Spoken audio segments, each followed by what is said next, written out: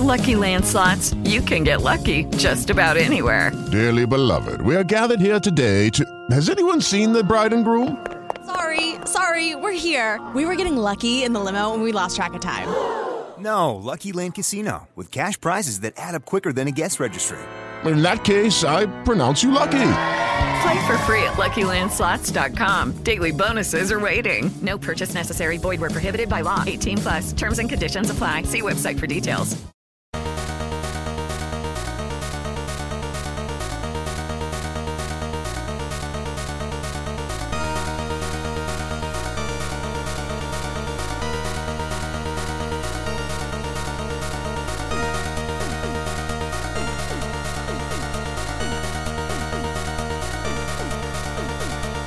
Hello and welcome to the TOVG podcast. Am I George Weidman?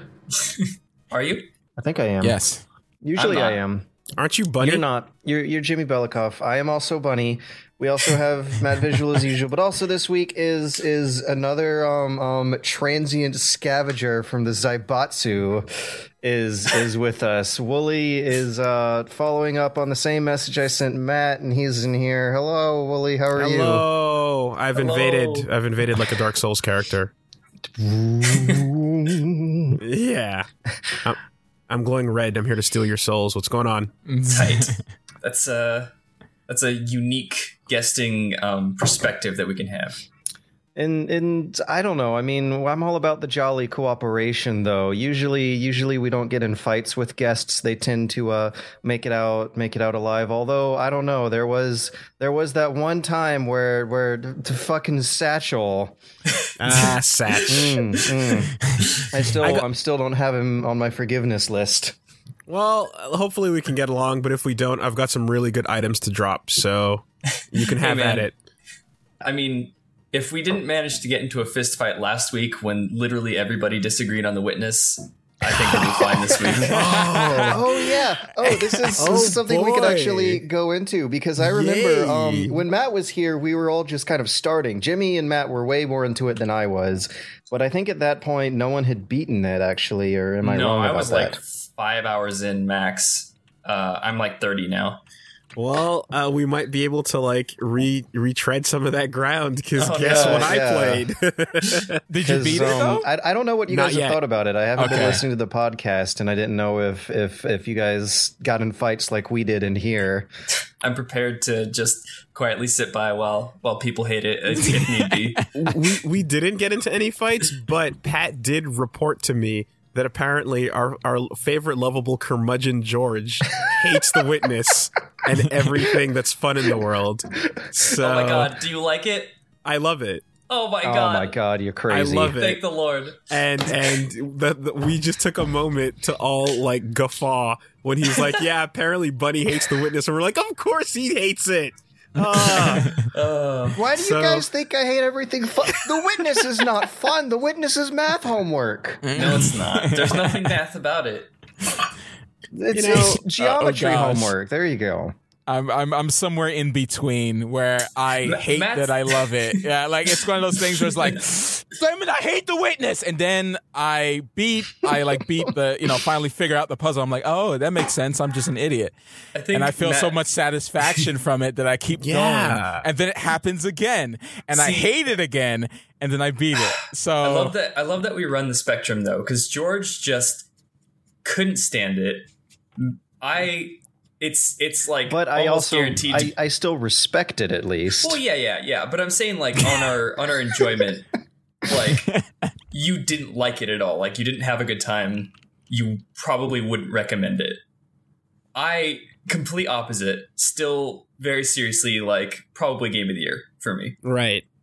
And then Matt Visual right in the middle, like just the everyman, like the working man's opinion. Where like, yeah, it's frustrating for several reasons, but I like it for several reasons. And have you I'm all not going to get finished that it? experience. Yeah, yes. I have finished it, and I'm moving towards trying to 100% it to complete it. Okay, you are a better man than I am.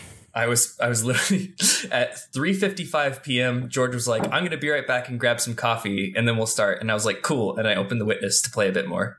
So and then at 4 p.m. we start the podcast. So was it just you staring at a puzzle for the next 30 minutes until we started the podcast? Yeah, I've gotten to the deep levels of obtuse John Blow shit to where I'm just like, I look at everything and I'm like, this is slightly broken on one side. Does that indicate something? I just look around. I still haven't looked at the ground hard enough, or whatever the hell you're supposed to do for the stupid you didn't get that one? Leaf monastery thing. Okay, I was texting you about. No, I did. I did. Oh, okay. I haven't beaten it, so careful. Okay. The rest of the podcast will tell you that I'm an absolute stickler with spoilers. Okay. We still haven't fully talked about Undertale in any capacity. Okay, right. Understood. Totally, I understand. Yeah. I mean, if you want to talk about it from like a ground level, like without going into detail, yes, you can very much do that. Well, I just feel that like it's a game that, I mean, I'm sure I'm just going over what others have said before me, possibly on this podcast, but it's just a game where it's like Liam phrased it in a way where he said it's a challenge from John Blow to you, and it feels like it totally feels like you're battling him. You know, like it feels like a mental like duel, and it's fantastic because you're doing these puzzles and, you know, sometimes the solution is the same, but the rules are different and you're learning from it. And it feels like every time you get stuck, you should be able to like wheel the mouse around to look behind you and just have Jonathan Blow, sitting in a chair, staring at you, watching your every move, judging you, you know? And when you eventually do overcome it and like you solve whatever the convoluted language it's trying to teach you is for that particular string of puzzles, you feel like the smartest person in the world. Yeah. You feel like John Blow picked up his like 2 fingers of neat whiskey and like kind of like nodded slightly in your direction. You know, like the sense of triumph is so strong, and it really is just like, oh, it's a series of puzzles and you just walk from one to the other, and the environment doesn't seem to be like even important or necessary until you find out that it kind of is, for reasons that you discover. Right. Because otherwise this could have just been like, you know, puzzle 2 next on a menu. Right. You know, but they chose to make it an open, large environment that you discover and walk around in, and like that does a lot for it, and not just for the you know, the crazy unveiling of things that you discover as you play, but also because the ability to like go, fuck this area and everything it stands for, I'm walking over here, when you get frustrated is really satisfying. Yeah, I enjoy that. Yeah, there was definitely a lot of moments when I did that, especially we were talking about this last week a bit, where you like the town in the middle. Where like if you happen to stumble upon that, like in the beginning of the game. Yeah, in the beginning, you're just like, what the fuck is all this shit? Like puzzle pieces and like colored stars and like fucking all kinds of shit. And it's just so overwhelming. And then you're just like, I can't even do one of these. And you just wander off into a different area. And then you're like, oh, it's the basic version of that. Yeah, no, exactly. I wandered into the town as my second area. Same. And I was in for a rude awakening, did what damage I could, and went, clearly I am not meant to be here yet. You know, and then wandered back out. And yeah, like you can definitely tell that, you know, like 8 years he spent just fine tuning, tweaking, making sure that everyone can wander in the right way and still find their way to the finishing line. Yeah. Even if you don't complete all the puzzles, like I don't know what to say. It's just pure, and it's just a joy to play, man. It feels good when you kind of learn. Like he teaches you some of the puzzles are taught very well. Some others I will disagree with, but like some of them it just kind of clicks because I guess I don't know, the way he explained it just clicks with you, and you just kill these puzzles and you feel amazing for it. You know, and I've never felt like this. Where like, yeah, you kind of feel like that. Oh, no one went through this puzzle as fast as I did. You know, and then you know you find a puzzle that really like takes you for a run. Oh yeah. Can I take a guess as to why Bunny hates it? Go for it. Okay. Now, George, just from what we know, and I'm not to characterize too much, but if I had to take a guess, I would assume that, in your opinion, there's not enough carrot so that when they're trying to string you along to the next puzzle, you don't feel incentivized. And I'm guessing that completing a puzzle for the sake of completing it is not enough of a reason to continue. Did you watch the video? I didn't. Because that's pretty much what I say. I'm taking a wild stab in the dark too. And this is why I say that I respect it. Like, I see a lot of like similarities between the way The Witness is laid out and the way like Dark Souls 1 is laid out, where you can easily from the very beginning of the game wander into a place you're not supposed to be until the end of the game, and it's just like this series of masochistic challenges presented to you in a nonlinear order. But there's something so incredibly unsatisfying about just like clicking, like you were saying, puzzle number 1 that lights up a next panel it's glued to on top of puzzle number 2, as opposed to like bashing a big dumb giant with a huge club that's super slow and huge. And I don't know, like there wasn't a carrot at the end of the stick for me. I was really, really bad at the kind of puzzles it was focusing on. All the areas I did unlock were the kind of puzzles that focused almost exclusively on the on just whatever was inside the puzzle board. I saw a huge amount of wasted potential if the game focused more so on environmental gimmicks than just like logic on the back of a cereal box kind of puzzles. Bashing open a giant with a character, that type of game, generally your carrot is that the next giant you have to go bash, you'll feel tougher and stronger and have a better weapon or something like that. There'll be a sense of like leveling up. Also, right? I don't know what's weird about me in particular, but I didn't feel smart playing The Witness. I felt dumb. And once I finished a puzzle that had stumped me, I just felt like, oh, maybe I'm not as dumb as a complete and utter moron. Maybe I'm just only slightly a bit of a moron. Well, where I was going with that, because like, yeah, that feeling you're describing that I guess was absent for you, that's supposed to replace the feeling of leveling up and progressing. And that's kind of supposed to be your carrot, I found, is the fact that you've internalized a new rule set and you've learned, you feel like the player has gotten stronger, better, you know, and you're more ready to tackle the next challenge kind of thing. And I feel like there's a certain mood you need to be in to play The Witness for a long period of time. You definitely can't be in the same mood you'd want to be in to play something action oriented or like heavily competitive. Yeah. I feel like you'd want to be in the same mood you'd be in playing like an MMO or something, where you're kind of just like, I want to stimulate my brain right now for a while passively.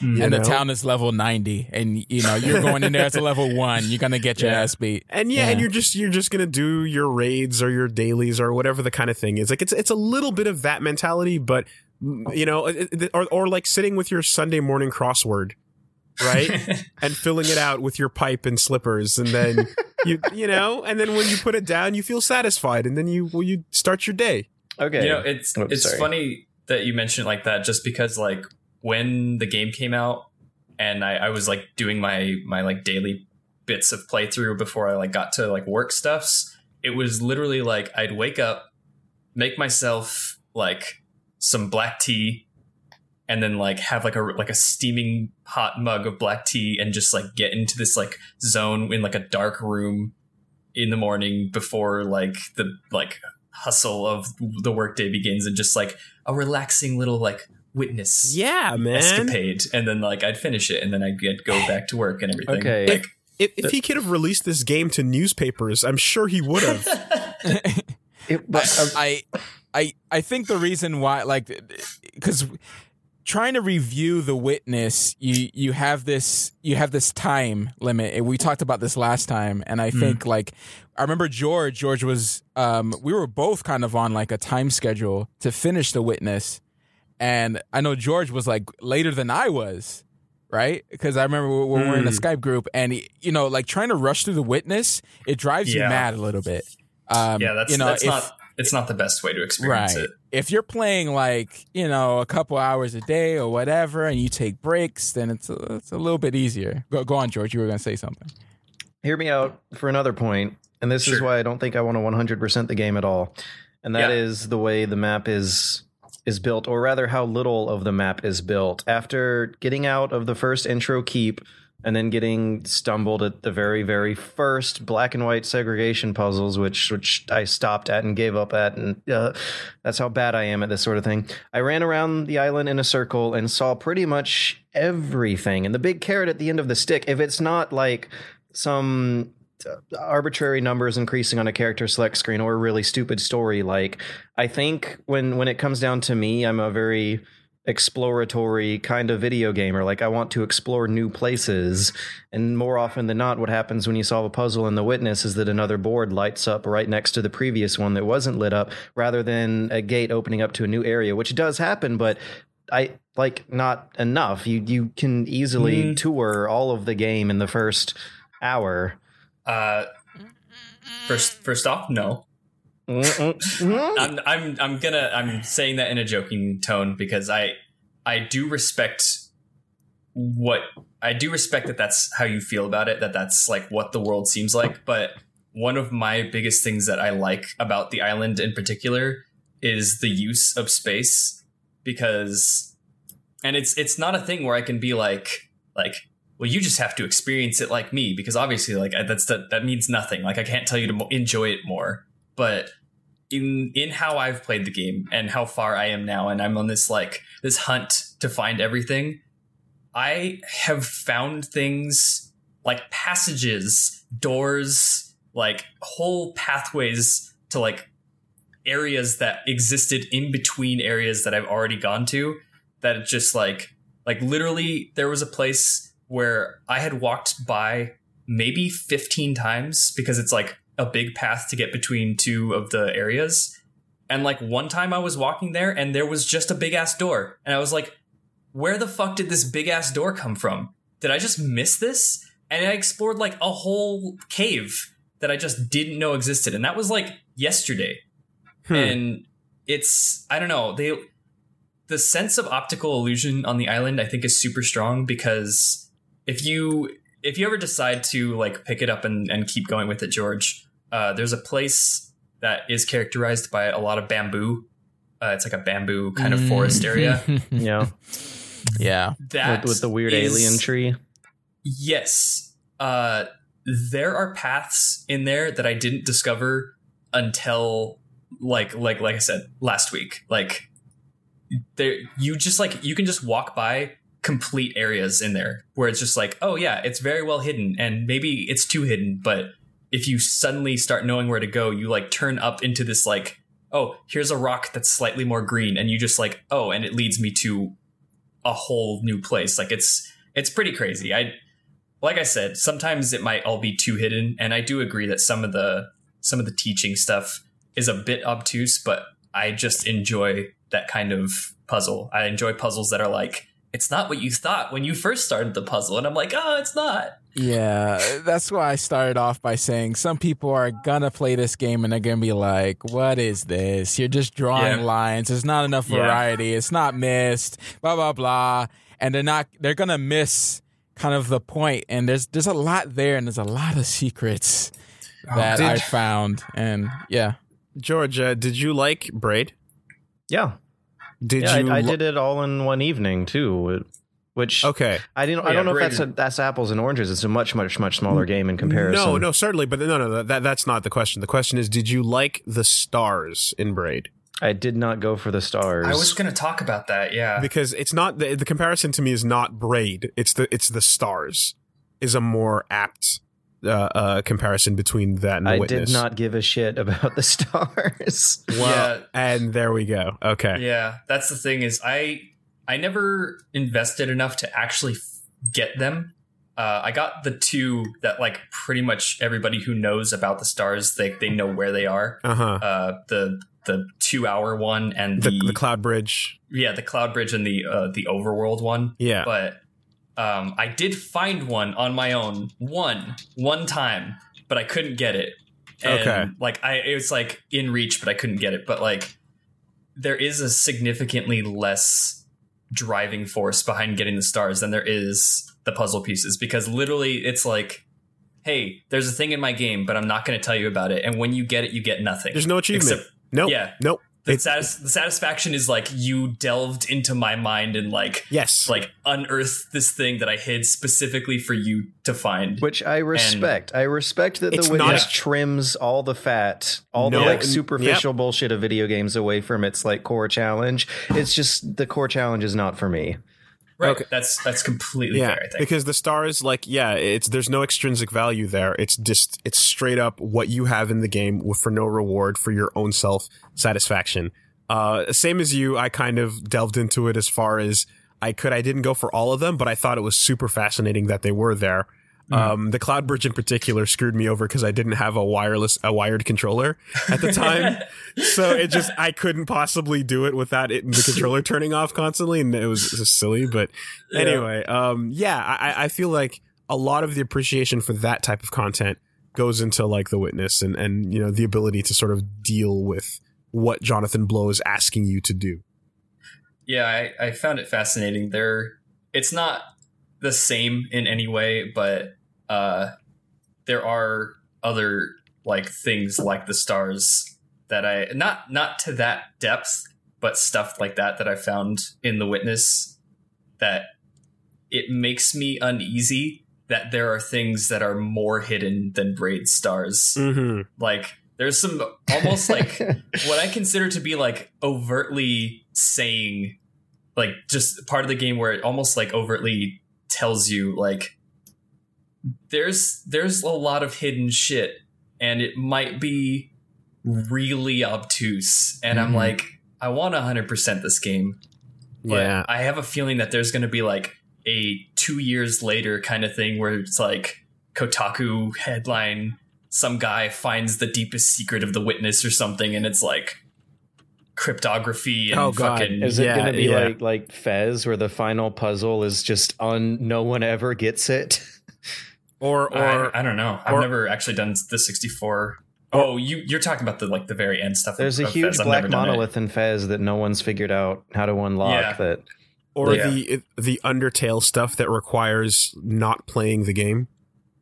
Oh yeah. We're entering a strange, brave new world where, you know, PC games that don't have to deal with console compliance stuff can. Well, I mean, Braid is a console game. It was a console game, but I mean, still, like with Undertale, the fact that there was all kinds of just.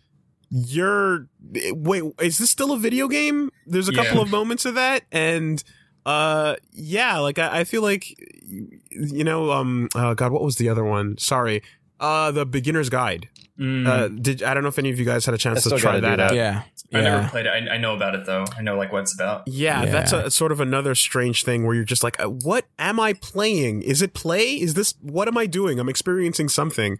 Right. And it's very strange, and it's an odd feeling, but I kind of like it. It's new and it's different, and I want to see where, you know, like games go with this kind of content. The achievements list of the Stanley Parable was one of the great moments of the 21st century. Like some of the Steam achievements, I don't know if you know about this, but I think one of them is play the game on a Tuesday. Right. Yeah. Okay. Right. Quit the Stanley Parable, then open it again. I'm a fan of like the fuck you to achievements that like we sometimes get. Yeah. From projects like that. Do not play the game for 5 years without deleting the game. Is that one? 88888. Enter 8 into the keypad 8 times. Achievement. This is an achievement. Turn the achievement on in the options menu or whatever. Yeah. No, that's fantastic. Okay, but besides The Witness, we've talked about The Witness for 3 weeks. Is there any other? Yes, any other? What do we want to talk about that's video games? Anyone? Woolie, you sounded exciting. You sounded excited. I got the feeling that I was coming into an almost tired conversation with this, so I definitely didn't mean to drag that. It's like I think we're not very traditional here. None of us play like a substantial amount of new games. Like I guess like George might be the one who plays the most newer games. I spent the past week trying to play Tomb Raider 2013 and could not get into it. I'm having a real hard time. The moans are not doing it for you. It's And the constant like impaling and the smashing, like holy shit, Laura just keeps going after like going through something that would have like killed Rambo 3 times over. I get like video games are supposed to follow like different rules in games and cutscenes. In games, she could smack into spiky things all the time and be fine, but in cutscenes, you expect there to be like a little bit more restraint. It's really weird and highlights the different rules that video game cutscenes follow compared to regular gameplay. It's Lara Croft, you know. She's like the woman, the badass from, you know, like the 90s and stuff. And one of the first scenes has you wrestling your way out of a trap and then falling onto a spiky pole. And I was like, oh, I thought I failed. And then no, she just like gets back up, wipes the blood out of her bleeding internal organs, and keeps on going. And I played with a limp. She walks with a limp for after like that part. 30 seconds, and then she's done. I was watching a scene last night where she was dragging a friend to safety, and while she was dragging him, she was putting pressure on an arm that had a huge open gash on it. And I was just like, no, you can't use that arm. At least like use the other arm. Well, what happened to just enjoying video games, George? I don't know. I made a YouTube channel. God.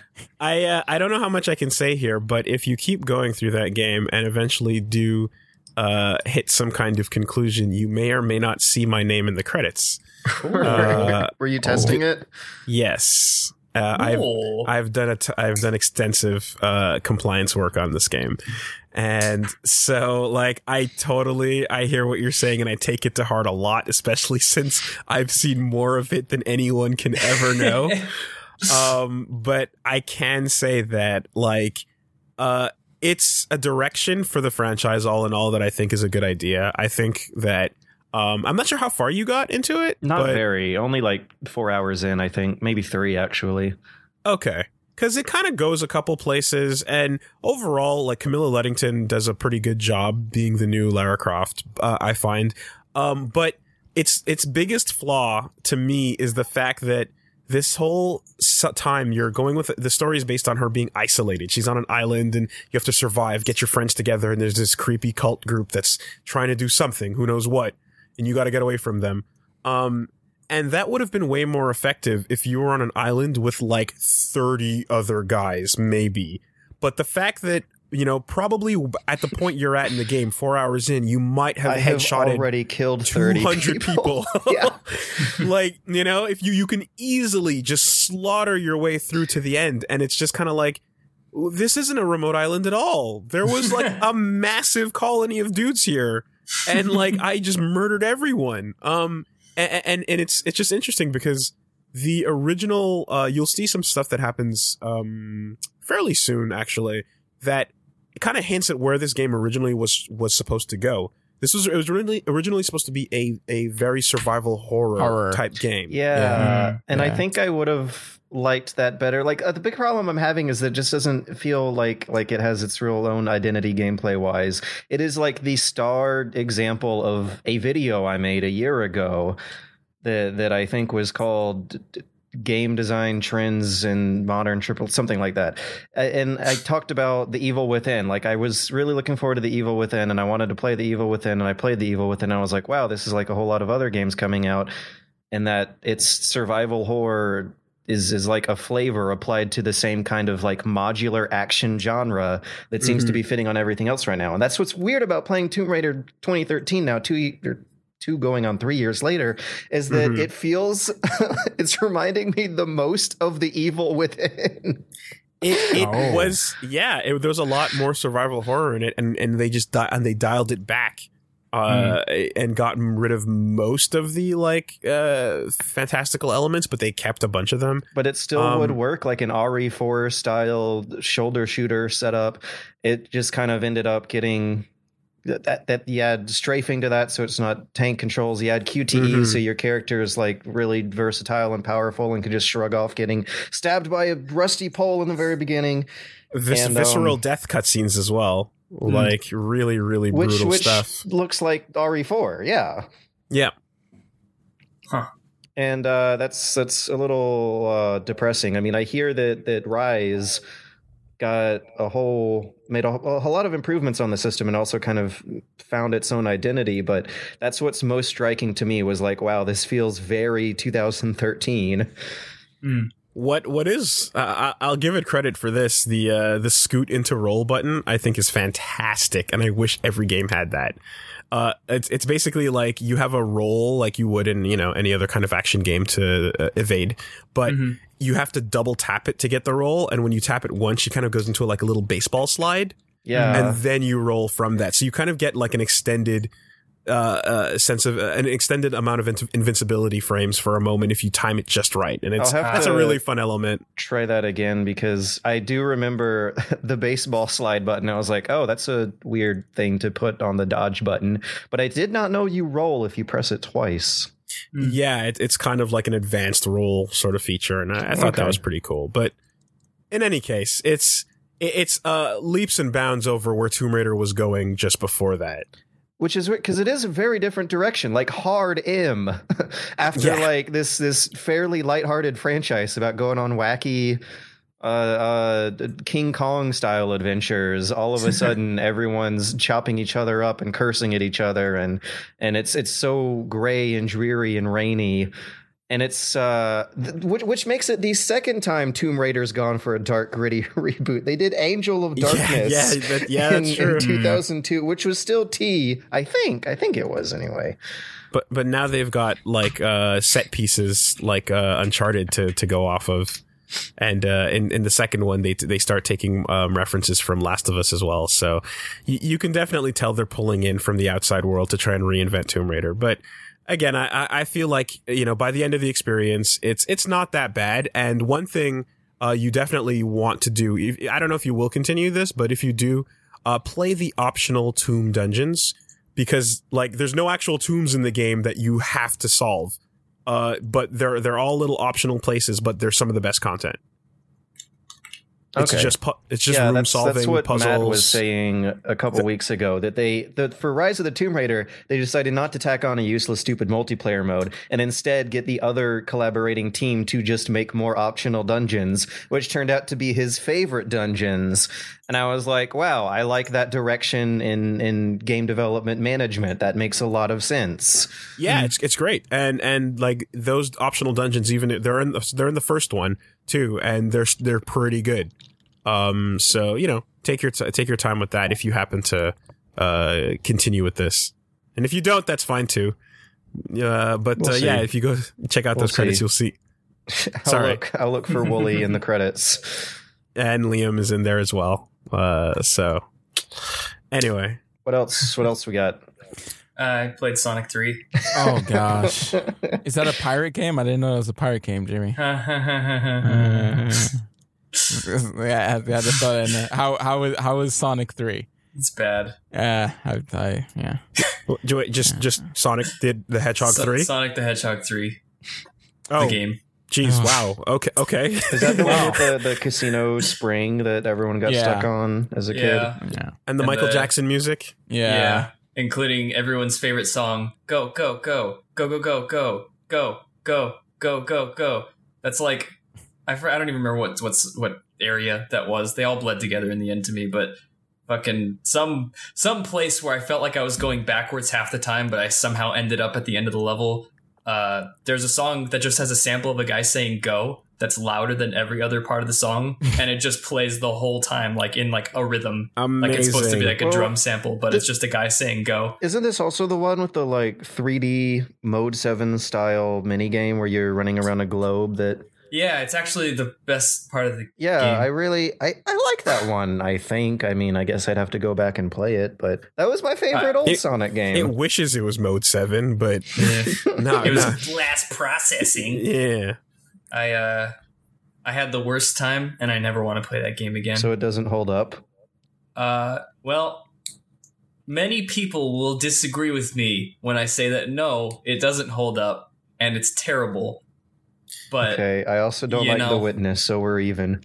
Yeah, go back. It's like $5 on Steam to buy the Sonic 3 Genesis emulator version. Dude, I can't wait to make good on that video idea. Reviewing the first level of every mainline Sonic That's game. not fair because that's the only level in that game that wasn't the worst. That means it's going to be a fun video to make. There's a level in Sonic 3 where it's like the whole thing is ice, everything is blue, all the enemies are also blue. Oh. Fucking, I never got that far. I'm gonna stop before I go too far, and then we lose a lot of viewers because I just I could not believe that everyone was like, it's the best one, and then when I was doing bad, people were like, it gets better when you memorize the levels, and I'm like, every game gets fucking better when you memorize the levels. Like fucking Dark Souls gets easier and more fun when you like know what's going on. Like, fuck.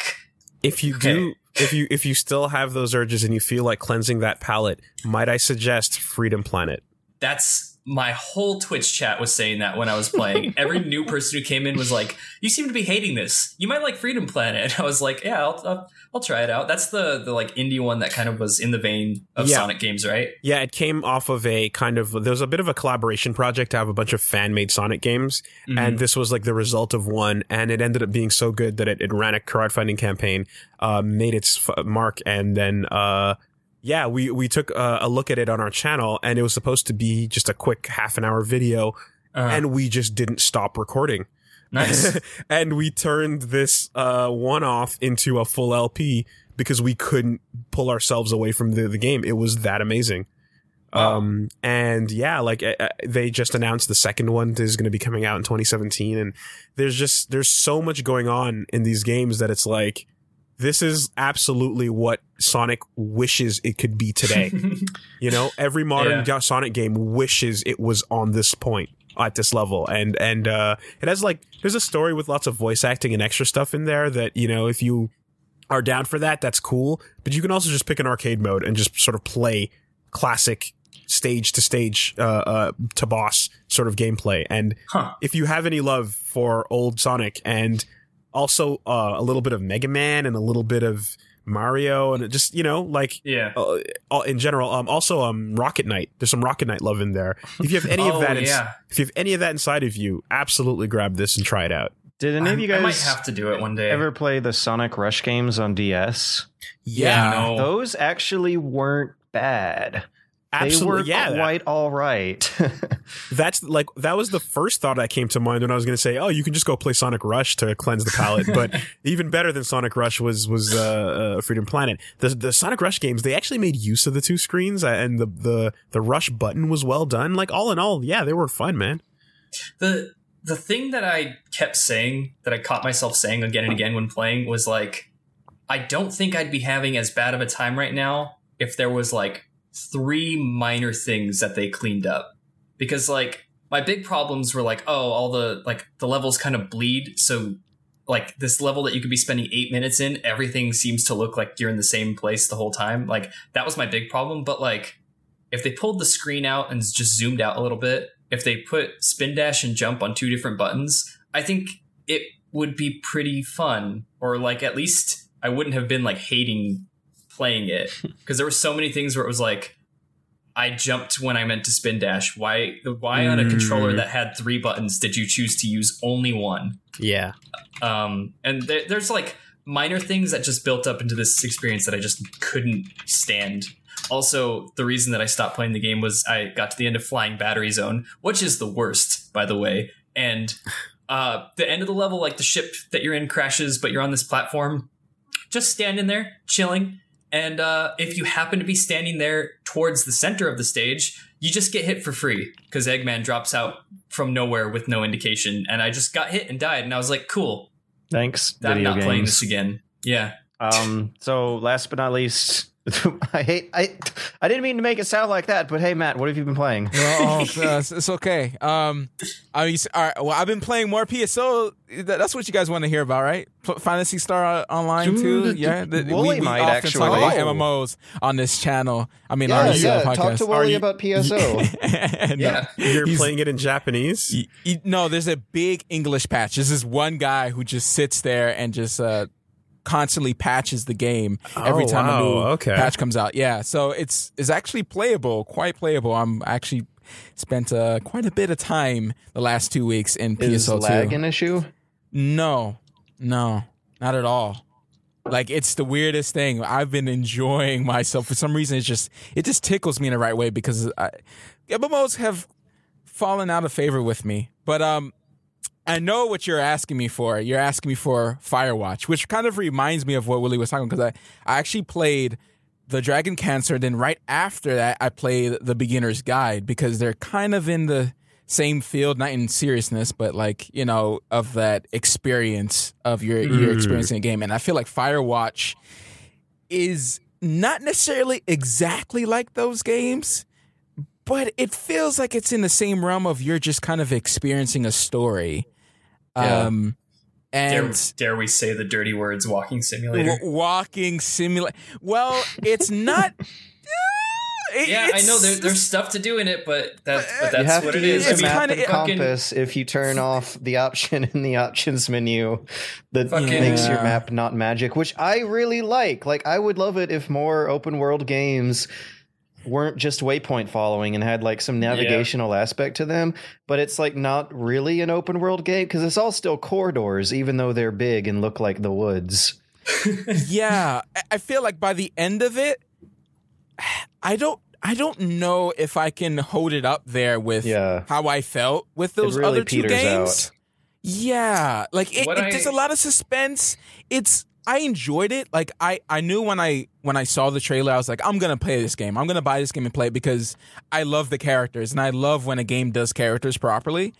But then I can't say it's worth playing all the way. Like, I enjoyed most of it, I'm gonna say, and I don't want to spoil anything for it, but like, I feel like there could have been a little bit more. Yeah. Does the sense of humor hold up over time?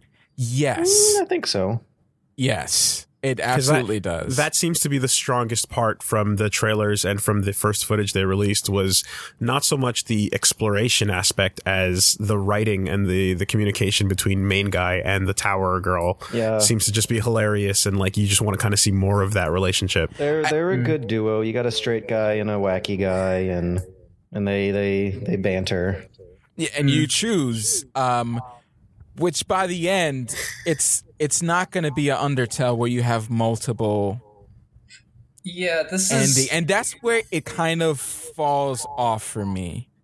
See, one of our buddies first was saying, I haven't talked with pretty much anybody about the game because I haven't played it yet. I'm not sure if I'm going to, if I have the time or the money, but he was saying that essentially he was having a great time talking with everybody else who played it because everyone else, based on their small decisions that they made, it gave them a very different perspective and interpretation of the ending, which I know nothing about the game or the ending or anything, but apparently like the big group that he was having discussions with, everyone kind of took it a different way because they all kind of played it slightly different in their decisions. Cool. Right.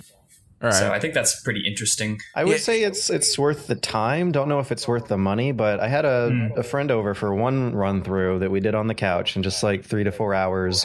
It was entertaining for the two of us, but it's still, I bet if you're by yourself, the way the game ends might sting a little worse. Like, it's hard to tell if the idea that they were going after is just kind of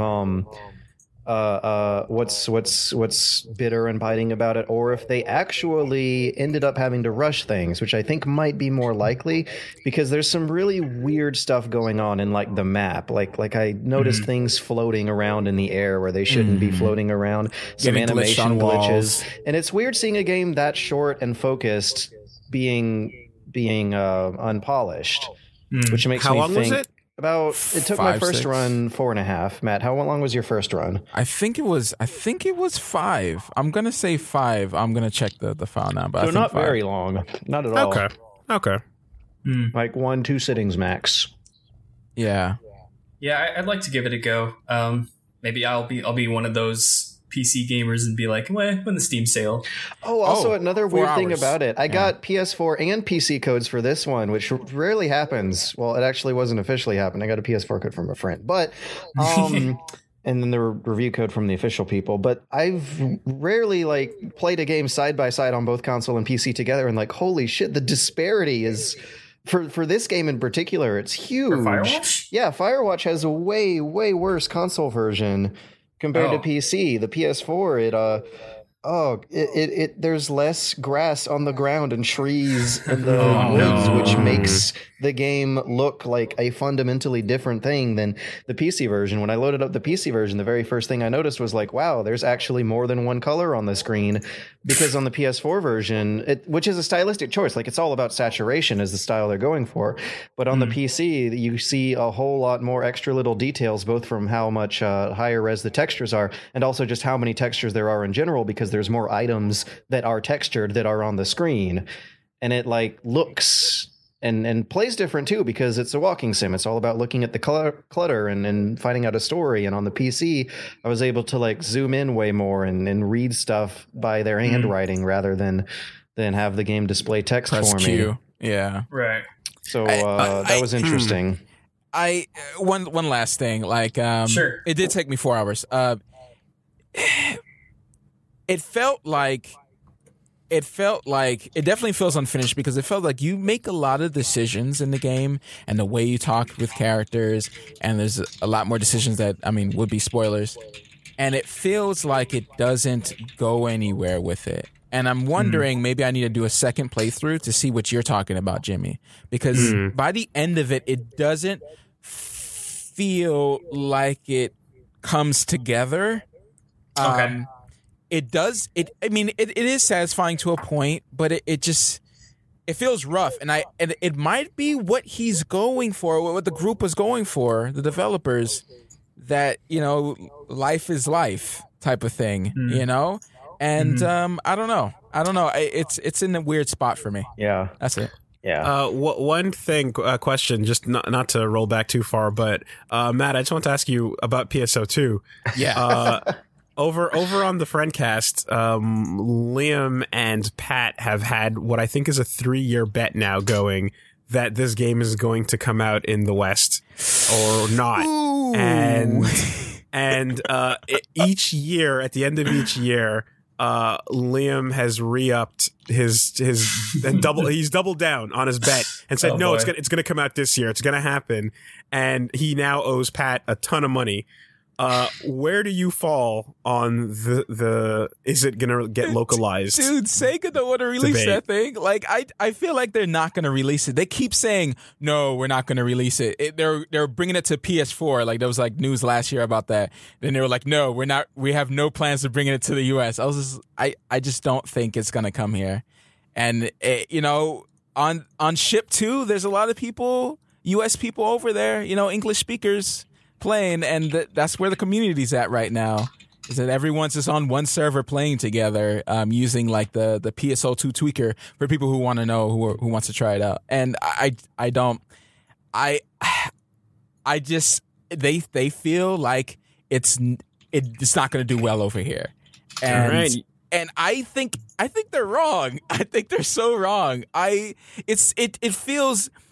It brings, I don't know, maybe it's a little bit nostalgia, because I remember playing my Dreamcast, the original one. And just, You absolutely. know, just playing that every night after school, man. And I don't know. I feel like it feels that nice casual to hardcore niche that the MMO market doesn't really fit very well. And I've played a lot of MMOs, and this is just, it's like, what you wanted Vindictus to be, like the US, Phantasy Star. But yeah. So you heard it here first. PSO2 dead in the water. Confirmed by Matt. I would hope I'm wrong, but yeah, there's ways to spend money on, buy cash and everything. Like they have, everything is set up. Like he even translated the Android app. Like it's ridiculous. Wow. Yeah. That's love. That's love for the game, man. Yeah. Damn. Yeah, but yeah. Does the Witness not the Witness? Does PSO 2 being accessible in the West and also heavily translated into English count? Or is that no? No, it doesn't. If you want to get real semantic and technical. No, that absolutely not. No, we're talking official acknowledgement from Sega. Okay. Yeah, because the patch, I mean, some stuff is not translated. Only the important stuff, like the shops, some of the items, most of the items, I would say. It's not perfect, but it doesn't hinder you in any way. You understand what's going on in terms of what you need to do. But understanding like the tutorials, you might need to look up translations. Like there's a bunch of guys out there that would translate it for you and tell you what to do. Because there's a lot of English speakers that play the game. Like they're that invested. And I guess that's why, I mean, you have such a, you know. No, it's nice to know that there's actually this like community that exists where I thought there was nothing, you know, so that's kind of interesting. Yeah, it's quite dedicated. It's weird. I don't know. It tickles me. It's weird. Yeah. Cool. Cool. Not to throw off the planned itinerary, Matt, but or George rather. But did any of you guys try out Bayo and Smash? No, I haven't played Smash in ages. Not just yet. Okay. No, there's money you gotta pay. Yeah. Yeah. I bought the pack. Right, You know how much I like buying things. Oof. You know how much George likes fun. Yeah. I remember when Ryu came out, I was like, come on, get it, George. Get it, How George. did And this you're happen? like, no. I like Bayonetta. I like I'm just fun. teasing you. Okay. Speaking of things you didn't buy that I wanted, did anybody try Unravel? No. Too much games are coming out, and I didn't There's get to too play much it. going on. Yeah. This How is was supposed it? to be the dead time of the year. Right. Christmas is supposed to be when all the fucking games come out. Q1's busy this time.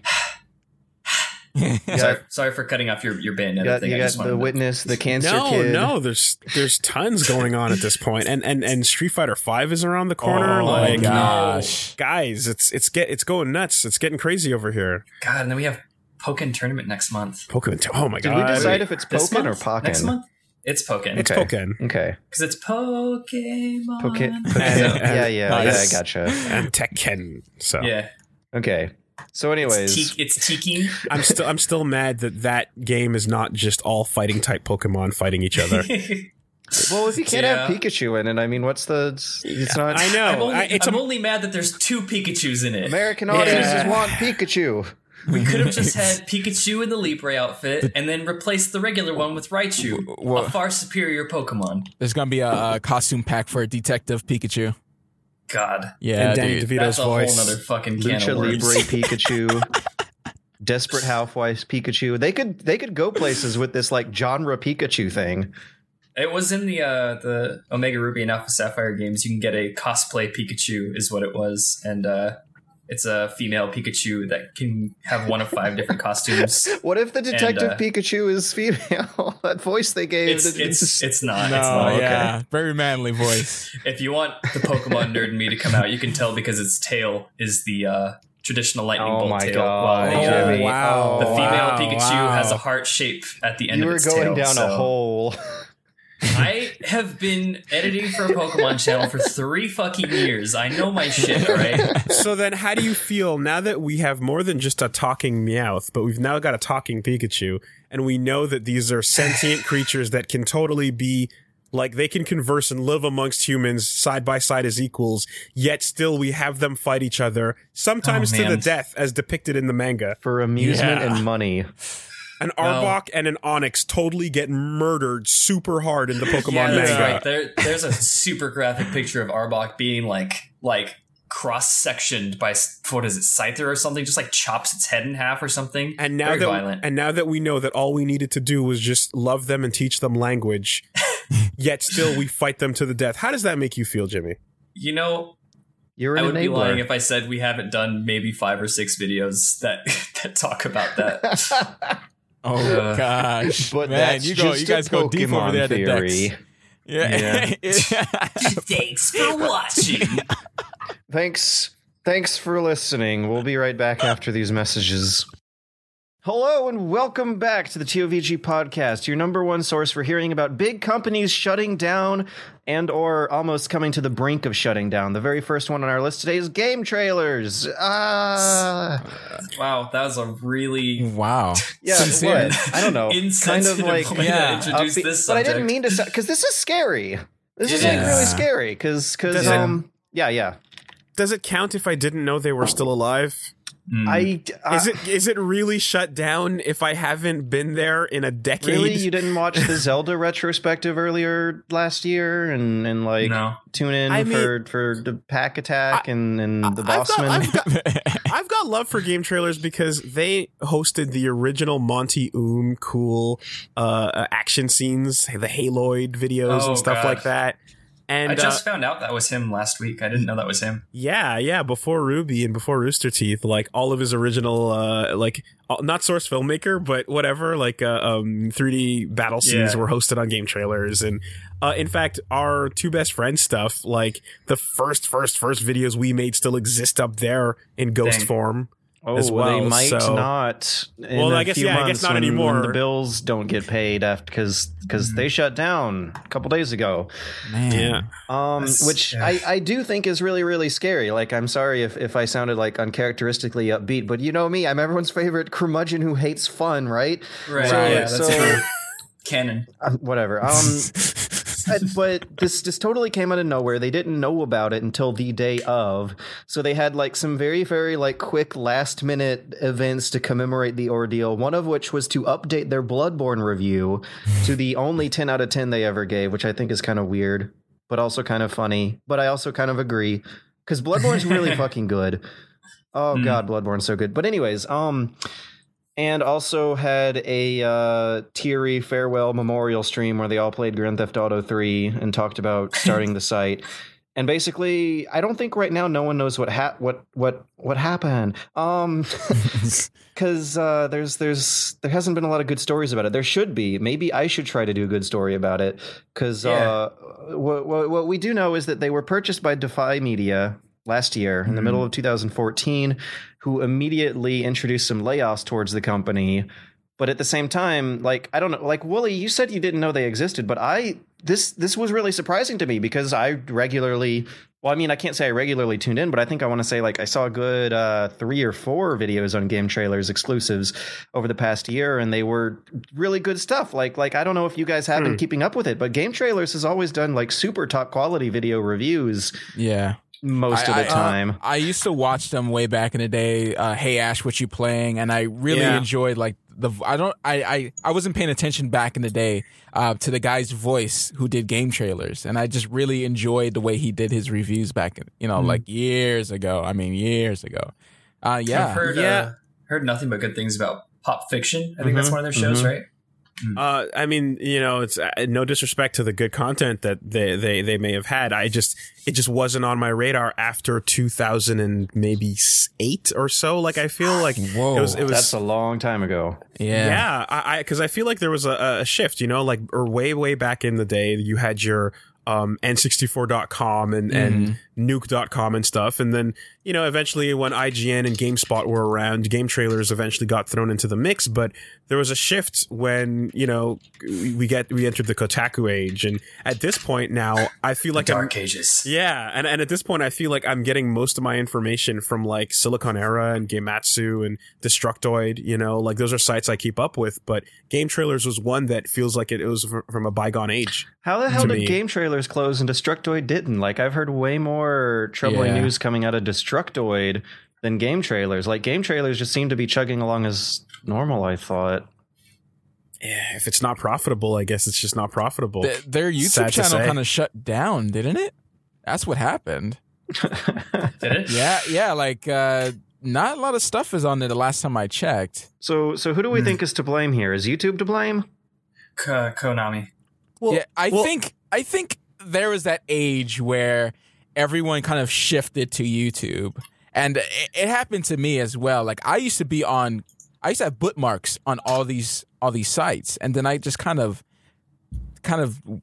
it dwindled down to just a couple sites that I go to for some news, and then I would just be on YouTube and be busy.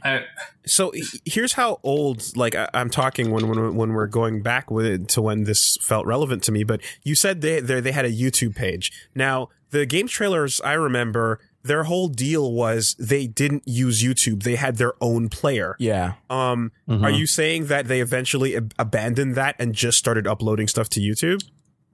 No, I don't think they did. They did have a YouTube channel, but it was just like kind of for promotional cross social media purposes. Okay. Like they might have put up their reviews a few days later on their YouTube channel. I know that this Bloodborne review they updated is directly on YouTube and not on Game Trailers itself. But yeah, that was the thing. They would stream the Jeff Keighley Awards on Game Trailers. I don't know, like the whole Spike TV affiliation and Michael Pachter were kind of the weak links for me, but I've generally enjoyed their original content over the years. It seemed like they switched to YouTube just like everybody else, because like even like on their Twitter they'll show like their Twitch TV and YouTube page, you know, trying to get, you know, with what everyone else is doing. It was around that time where all the like sites were trying to shift to YouTube. You know, well, I'm gonna bring up their videos and search for Bossman because the final Bossman, those are always fun. Yep, they're up here from a week ago, 2 weeks ago. So yeah, I guess they were reposting on the YouTube channel in addition to their own proprietary player on their own website. And are people watching them or the? Sorry. Oh, sorry. Yeah, people are watching them. But the views are not bad. Makes it kind of redundant because then it's just like, why would your viewers ever leave YouTube if you're putting the same content on YouTube? Which I think, like, I don't know, like you guys might sort of be able to have some insight on this because you also have, oh God, what's the name? You upload to a premium service a day ahead of time, right? Yeah, we have Vessel. Vessel, that's what it was called. And you probably don't want to talk about the numbers, but I imagine there is some kind of like conflict between two groups of viewers going on there. And I bet one of them's not very large. The truth is, because we also have our own like website that, you know, is not YouTube as well. And like there's some benefits to being able to hosting things off YouTube. But ultimately, yeah, YouTube is the main thing. And anytime you're trying to get people or you're asking people to watch something that is not on YouTube, it's like a struggle because YouTube is easy, it works, it's comfortable, everyone's used to it, and it's a part of a lot of people's daily routine to just go through their sub list and see the updates. So, we definitely have seen that, like, you know, going off of YouTube onto other players it's not something that you're really going to get anywhere near the same amount of people coming to check your stuff out. And again, if Game Trailers, if that was their bread and butter, you know, was getting people to watch their footage and download trailers directly from them instead of going to any other source, then I don't know. I guess the original content was all they would have to really compete with. Viewership would have gotten absolutely slammed. And their YouTube channel, it's not bad. They're getting about like 30 to 50,000 views per video. They have 500,000 subscribers, which wouldn't be bad for a much smaller operation. I mean, for a one man, that would be that would be super good. That would easily pay for your living. Just mine pretty much is right now.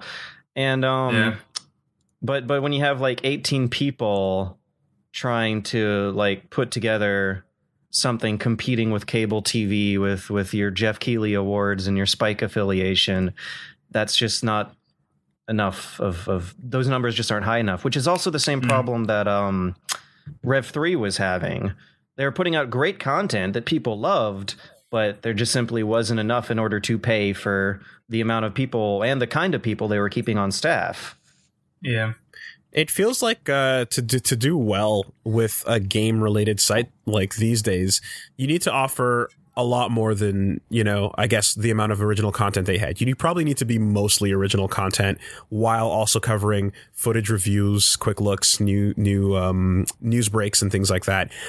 You probably have to be like closer to Giant Bomb or, you know, to some degree, even The Escapists. Like they have so much original content that people are going to be tuning in there to get it's the only place to get a lot of their content. Giant Bomb's a really interesting case. I wonder how they do it. Because they have a premium subscription service. They have super duper long videos. They're so long that I almost think they wouldn't have done as well if they started as a YouTube channel instead. And they're also like renting out this office in San Francisco next to GameSpot that's part of CBS and are putting out stuff that doesn't look expensive at all to put out. And now they're part of GameSpot again, sort of, technically. Are they? I mean, yeah, I know that there was a repurchase in there somewhere. Officially, they weren't, but unofficially, when you actually look at the content and who's showing up where, there was a lot of mingling going on between the two. I didn't know there was anything in the writing that actually further brought them together. I'm not 100%, but I do believe there was some kind of acquisition or repurchase type thing because, of course, Giant Bomb was born from Gerstengate, and I guess over the years, like some of that bad blood must have thinned out a little bit. But yeah, whatever it is they are doing, it works for them, and it seems to be working extremely well because they just moved to a new office, and it seems like that's the way to run an online video game general based blog thing. The difference between regular ordinary video games media and us YouTubers is that we don't have offices most of the time. Jimmy's in an office, and Woolie, you're thinking about getting an office, right? We're thinking about it, and we're wondering if we can get an office. It's a pipe dream still. The TOVG is in an office because it's not just TOVG. It's also Jesse Cox and Dodger work out of the same office space, and the shared space that we all have out there. I mean, I work from home mostly because gas is fucking expensive and it's an hour drive. So not a thing that I want to do every single day. And if I can work remotely, I will. But office environments are great. But I mean, yeah, they're really expensive. They're really expensive, and the tiny office that TOVG is based out of has two other YouTube forces behind it that help make that rent not a fucking massacre on everything that we bring in. Whereas the last office space that we were in alone was practically the size of my apartment for 8 people or something, and so office spaces are not easy to be running unless you really have your operation locked down, Yeah, and I mean at the same time too, what's our output compared to say Giant Bombs or The Escapist? It's I bet you guys might be close to Giant Bomb. It was a little weird the moment when I did a Pillars of Eternity review last year, and after a few weeks it ended up having more views on YouTube than the IGN review. And I was like, whoa. And at the same time, I get that that's the YouTube review. There's probably millions more eyes on their actual webpage than on their YouTube video review. But it's we might be closer in pure analytics and statistics than you think.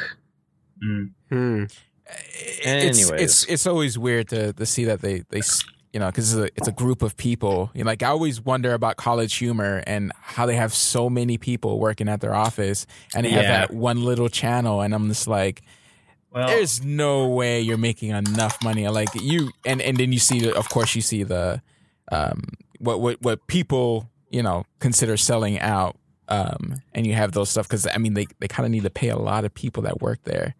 Well, yeah, I mean, the difference between something like Giant Bomb and College Humor, and I granted I don't keep up with many gaming news sites or whatever, but despite how big or small College Humor's team is, just looking at a cursory glance at their recent videos, I'm seeing within the past few days 250,000 views, almost a million,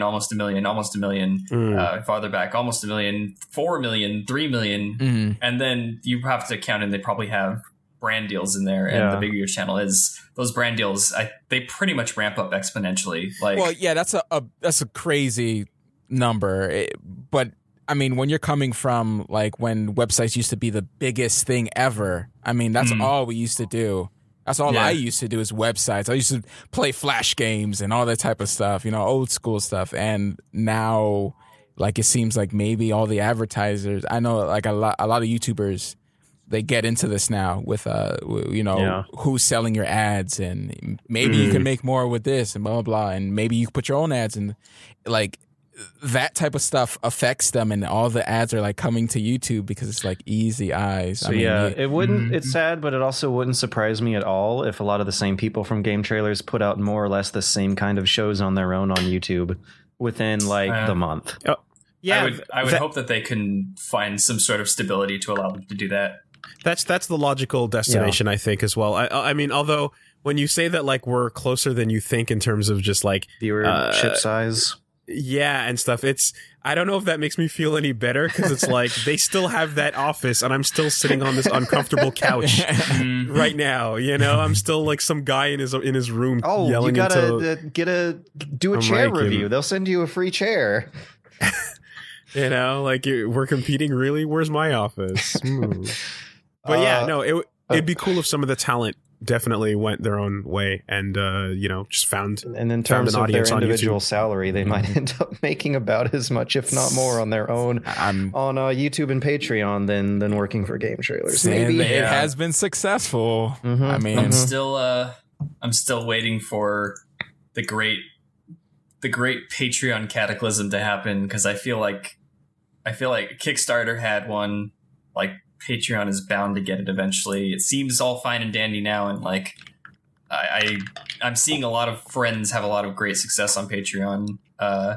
Like people like Jordan Underneath, who like based on video, like channel size and video views, pretty much making almost nothing based on ad revenue, but his people supporting him on Patreon make it a full-time job for him. Stuff like that is really cool. But holy crap. Yeah, you're right. Yeah, he's doing very well for himself. He is. He has his audience loves him, and I hope that these guys can find something similar, but I'm also hoping that Patreon doesn't see a massive downswing in the next year, but I'm afraid that it might.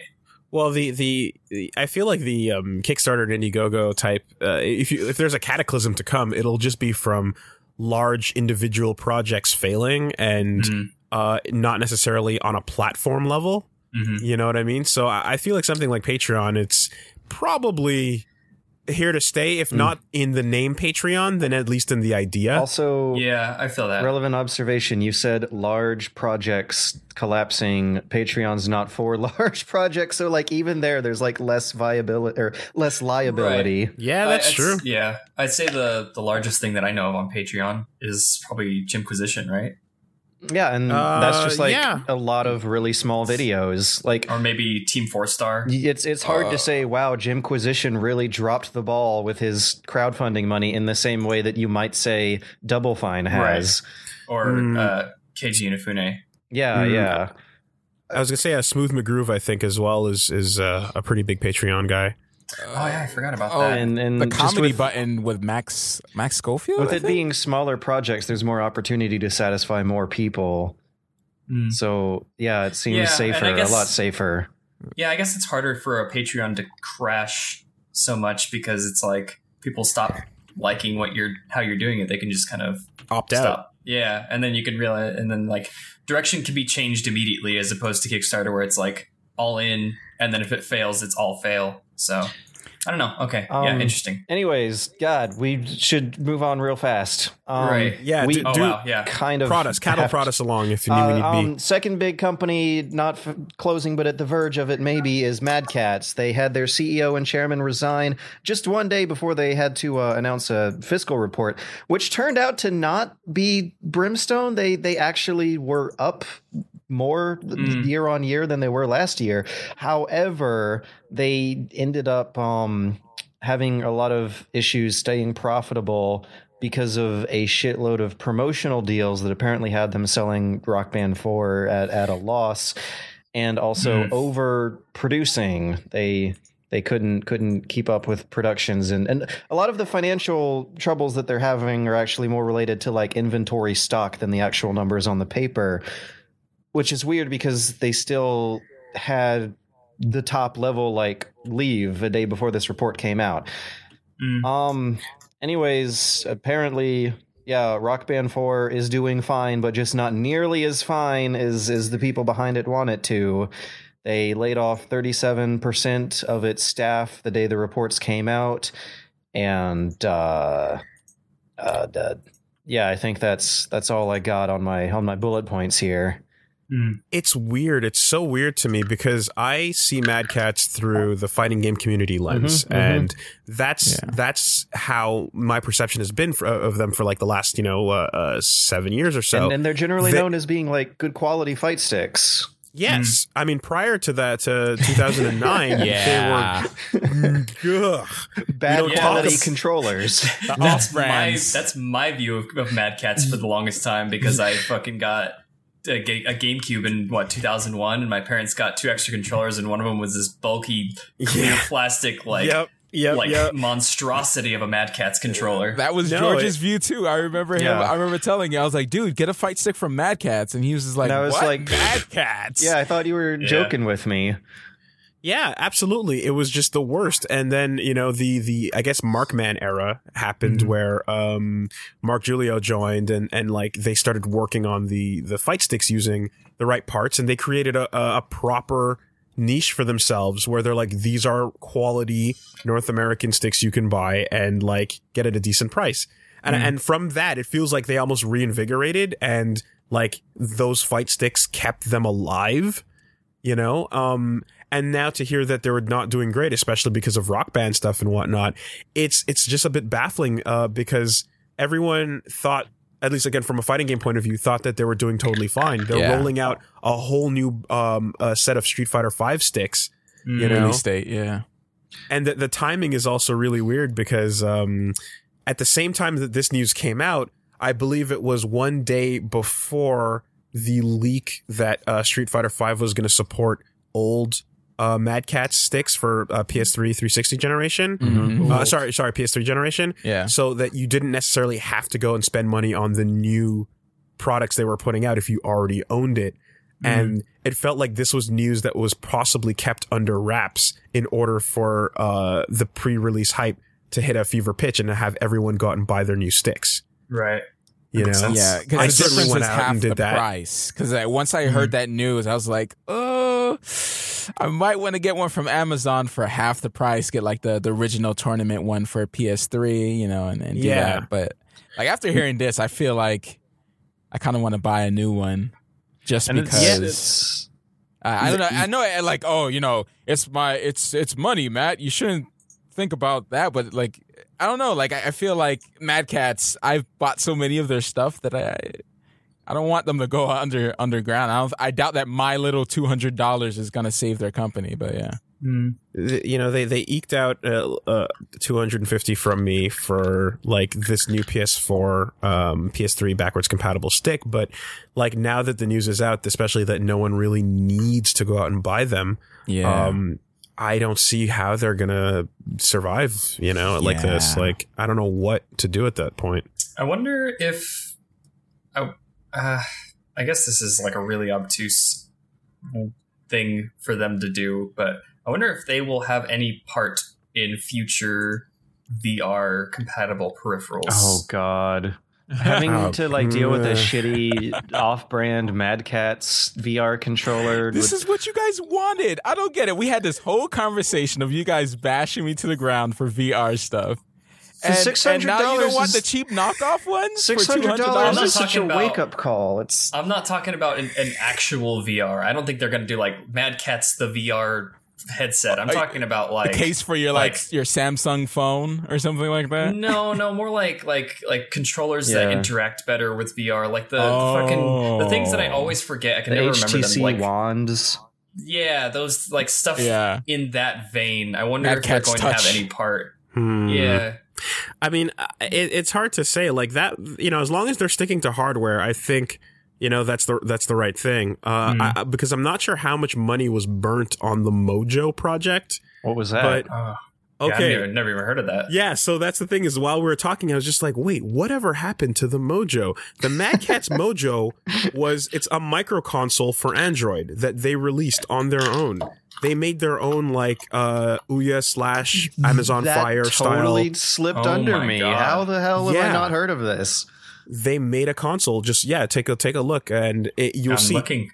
It's awful. It's a terrible machine that has nothing going for it, and I don't know why they decided that this was a thing to invest in a couple of years ago. But surely that must have had some impact. I'm looking at this wonderful spread page on their website where the blurb is. The Mojo is a fantastic Android micro console and media device from Micromart. Yeah, it's just it sounds like a robot wrote that. Yeah, it's so weird. They rolled this out when Android boxes were hot. And they I guess again they wanted to compete with Amazon and all these others, and I just feel like it never had a chance. I think people really did not think very well ahead of time with this. Like, no one wants to play games. What people want to do is be able to watch Hulu and stuff without putting their PS4 in the living room. You see what I'm saying? Like, they want to watch, like, you know, MP4s or whatever. Like, they just want to watch The Best Friends. Yeah. Like, they want to watch YouTube and stuff. Like, they don't want to game on, you know, on a little console. They could do that on their phone. And most people have like these crazy iPhones and Samsung Galaxy phones. They have a good screen. Like, it's fine. Yeah. And if you bought a TV in the last, I don't know, 5 years, it probably has smart TV capabilities. Exactly. And all that stuff is built in anyways. Apple TV, smartphone TV, both kind of blew up, whereas all these little Android boxes didn't. Yeah, you know, Chromecast as well. Yeah. Chromecast, right? That was the other one I was trying to think of. Roku or something like that. Roku. Yeah.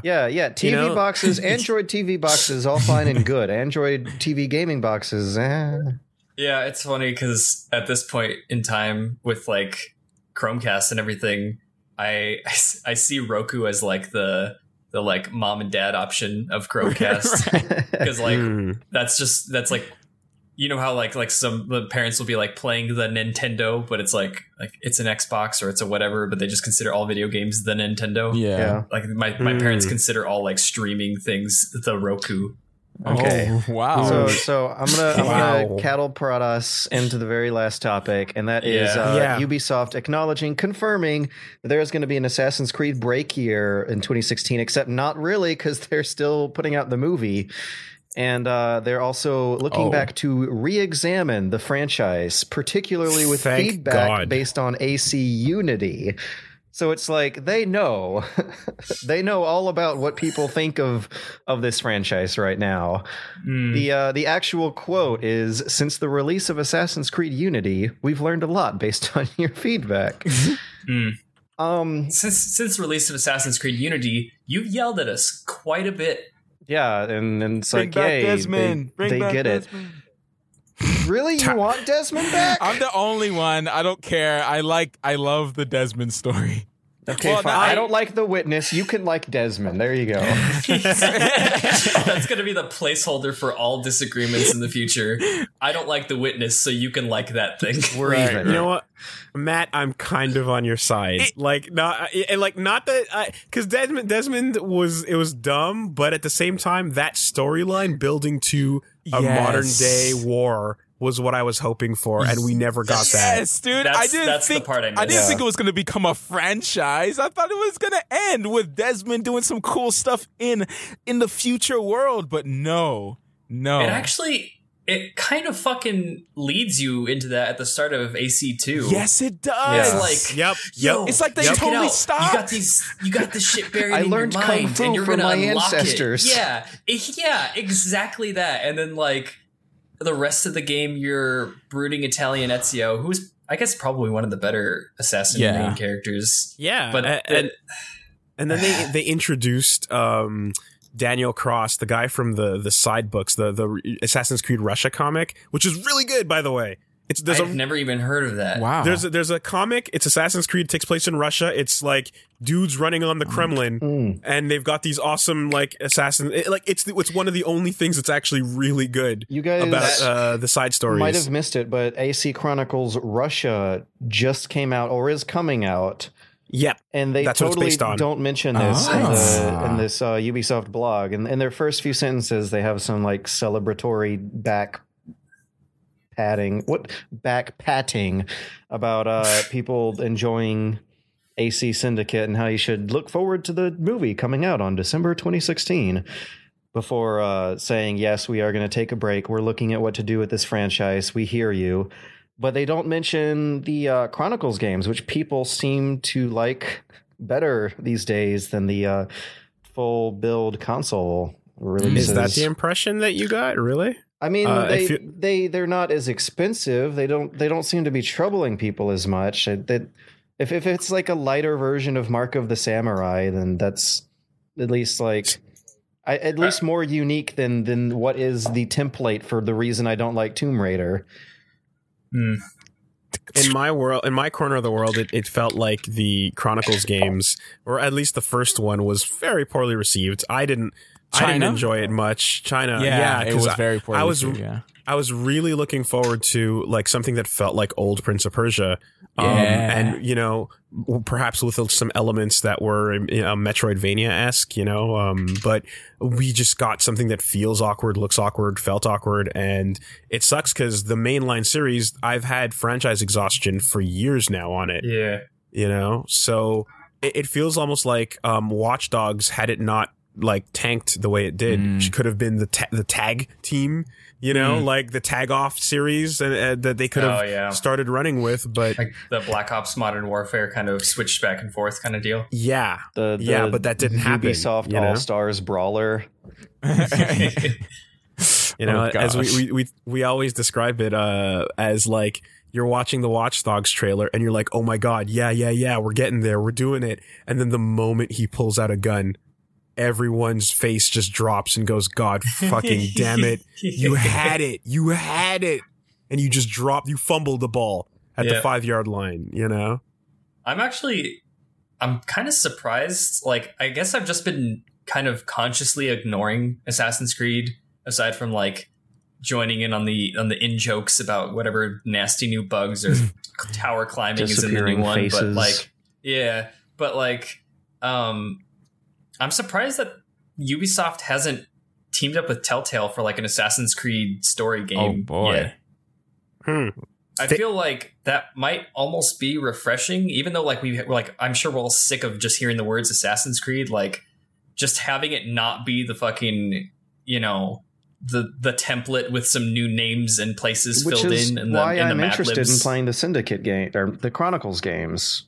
Because it's like at least not holding down 2 buttons to do everything or just spamming the counter button to do everything when it's in combat mode. But I mean, like, I don't know. I guess this is kind of a bad example because it didn't do very well. But when Halo was kind of not stagnating, but it was definitely getting to become a lot after Halo 3 and then ODST and then Reach, they just dropped Halo Wars and it was like, okay. Like an RTS? Like, sure, I guess. Mm-hmm. And it was kind of enough to just break it up to make it feel like Halo could like... Halo Wars is not like the best game ever, but loved it. It's not... I thought it was fun, but it's not a great game. But it's not formulaic to the others that came before it, so it just feels refreshing. Yeah, even though I maybe Telltale's a bad direction for that anyway, because I guess a lot of people are getting sick of Telltale games. But that's kind of what I was going to say is like, I mean, I get the example of like, an adventure game, but people are kind of getting a little bit tired with that. And at the same time, now that Don't Nod did it with Life is Strange, I feel like Ubisoft they'd do it in-house if they were going to do an Assassin's Creed adventure game. They wouldn't team up with anybody. They've got like over 10,000 employees. They'd probably just take a stab at it, I think it'd be cool if instead of doing the Chronicles series, which to my knowledge is kind of just like the same general gameplay, or is it different? I don't know much about Chronicles. Assassin's Creed Chronicles. No, it's very different. It's it's 2D, it's side-scrolling, exactly, and like it's more stealth in a kind of I don't know what game to compare it to sort of way, but it's a different type of feel than the mainline games for sure. Did you ever play Mark of the Ninja, Jimmy? Mark of the Ninja, yeah. Oh no, that's like the milestone people jump to. Okay. Okay, so I'm going to wrap us up by saying super duper quickly, Hideo Kojima started a YouTube channel, which sounds interesting, but I actually checked it out. It's kind of nothing at the moment. It's him and a friend talking about their favorite movies, which I'm sure is interesting, but I don't fucking know what they're saying because the subtitles go away after 5 minutes. Because the subtitles were crowd made. All the subtitles that you see at the start were from people who speak Japanese and English contributing user-submitted subtitles. So theoretically, they might be filled out by the time we talk about this or by the time this goes up. Either way, I'd like to know more, but right now I don't think there's more there. So in the meantime, you should watch our YouTube channels instead. Feels like Hideo is just a dude that had a lot to say that couldn't say anything until now. Yeah. And now that he can, he's like, I want a talk show. Just enjoying some creative freedom. Yeah, the format of this is extremely intriguing. It's like Hideo Kojima aping Red Letter Media, like him and a friend just talking about movies on a chair. It's totally like, it looks like a Japanese TV show. They like have their little set and like credits and stuff come up at the start. My favorite part is I screenshotted this and tweeted it because I thought it was so funny, but talking to his co-host, they put like the annotations and stuff up and everything. And he's like, and this is, and like, if you want to see more, you guys should subscribe to this channel. And he like points at the button that shows up on screen, and his friend's like, yeah, it's going to show up and we're going to link to it. And he's like, okay, so people need to be clicking this. And he's like, yeah. And he's like, so this will decide my fate. And I was like, you already understand. You understand so much. All they're missing is the little like P&P corner celebrity face camera that they have on Japanese TV. Oh yeah. Oh god. So while they're watching their movie clips, you see his face. Was like way ahead of that, on the ball before YouTubers figured it out. Like, have a camera of people reacting to things as weird shit is happening. That'll engage the viewer and make them react well. Anyways. And why read your comments below the video when you can overlay them onto the video? That's what Nico does and what Japanese TV does. They just have streaming feedback comments over the footage as well. Why do you think he did this on YouTube instead of Nico? Because he's a smart man. But it's not for the English language audience, and Nico is not. But I think he knows that the English language audience has a lot of interest in him as a person and in saying fuck Konami. Yes. And so anything he does, people will be like, I want to know what Kojima's doing now. Exactly. Anything he has to say. It doesn't even matter if it's in Japanese. It doesn't matter. I'm going to like the video. There you go. Yeah. All of his professional friends that he's like taking pictures with, you know, David Cage and J.J. Abrams and Guillermo del Toro, they're all, you know, people that would probably catch him on YouTube sooner than log into Nico. Right. You know, it feels like he's just gotten used to the Western side of things. Anyways, it's going to be really interesting seeing if he tries doing the Koji Bro video updates that they did leading up to MGS5. Remember those? No, they were fun sometimes. They were like 40 minutes long, but that's where you would have some crazy events happening, like Stephanie Justin debunking crazy fan theories.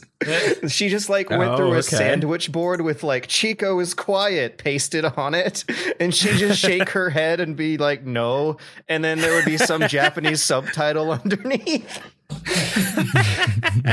Actually, I would love to see Kojima do something like Iwata Asks or something to that effect. I think it'd be cool to get his perspective into the design area of the industry, not so much the industry area. Kind of what they were trying to go for with their like own in-studio Koji Pro videos that they were putting out on a fairly regular basis. But anyways, besides that, I mean, there's not much on this channel for now, which means you should instead check out The Best Friends, right, Woolie?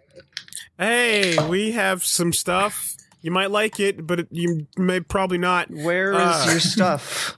If you go to youtube.com/superbestfriendsplay, you'll see some videos. And then really? Also, we got a vanity name now. Nice. Also, you're we right. We have a website at that same thing.com. That's the superbestfriendsplay.com. But then there's a Twitch channel. If you just Google Super Best Friends Play, you'll see the stuff.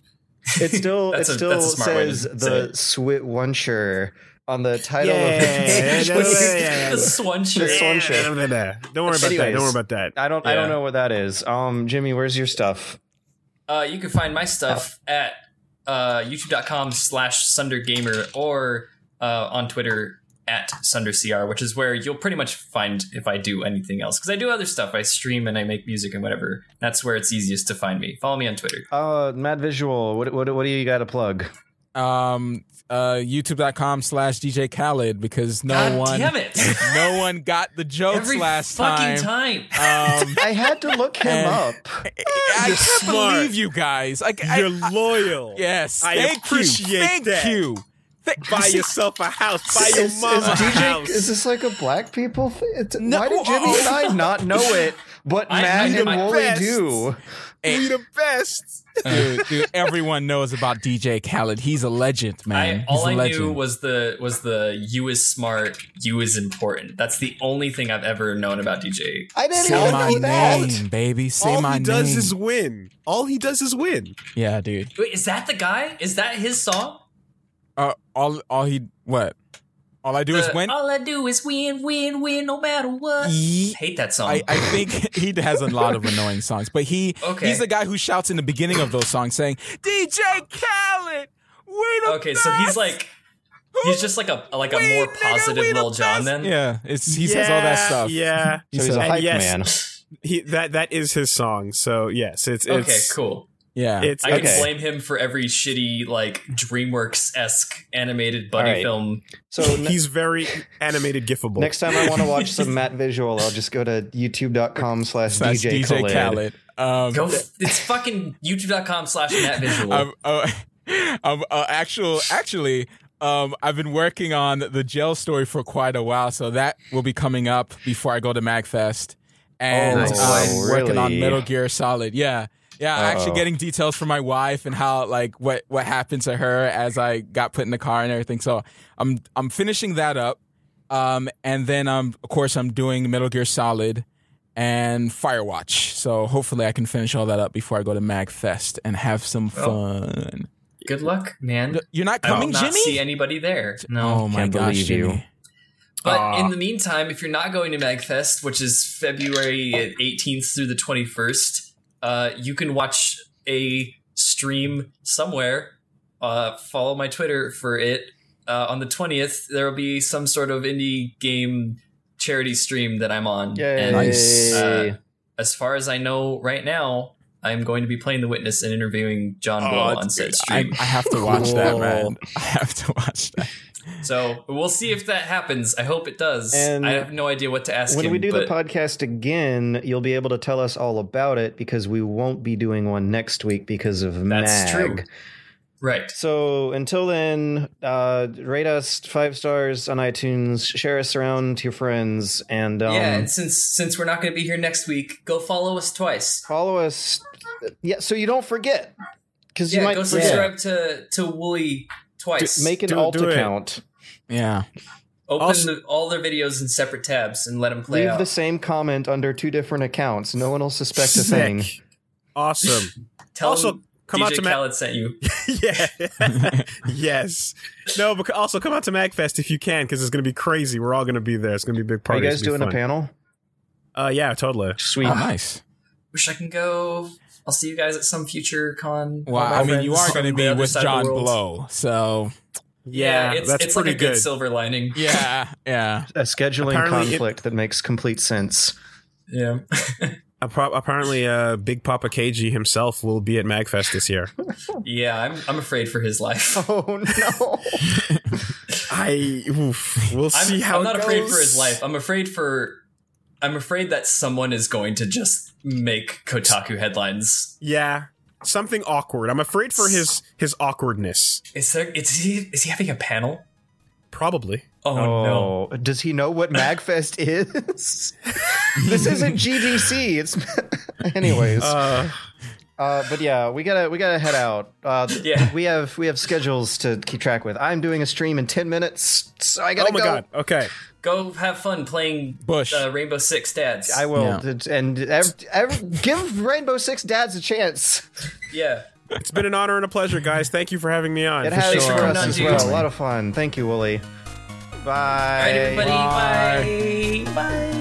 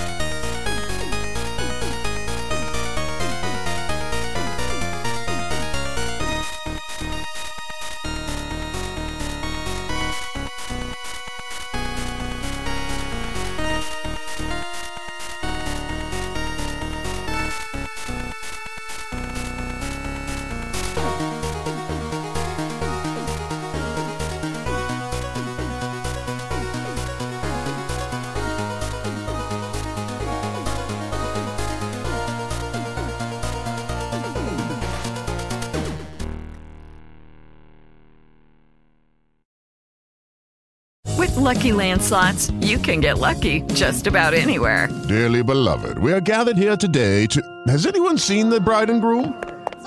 Sorry, we're here. We were getting lucky in the limo and we lost track of time. No, Lucky Land Casino, with cash prizes that add up quicker than a guest registry. In that case, I pronounce you lucky. Play for free at LuckyLandSlots.com. Daily bonuses are waiting. No purchase necessary. Void where prohibited by law. 18+. Terms and conditions apply. See website for details.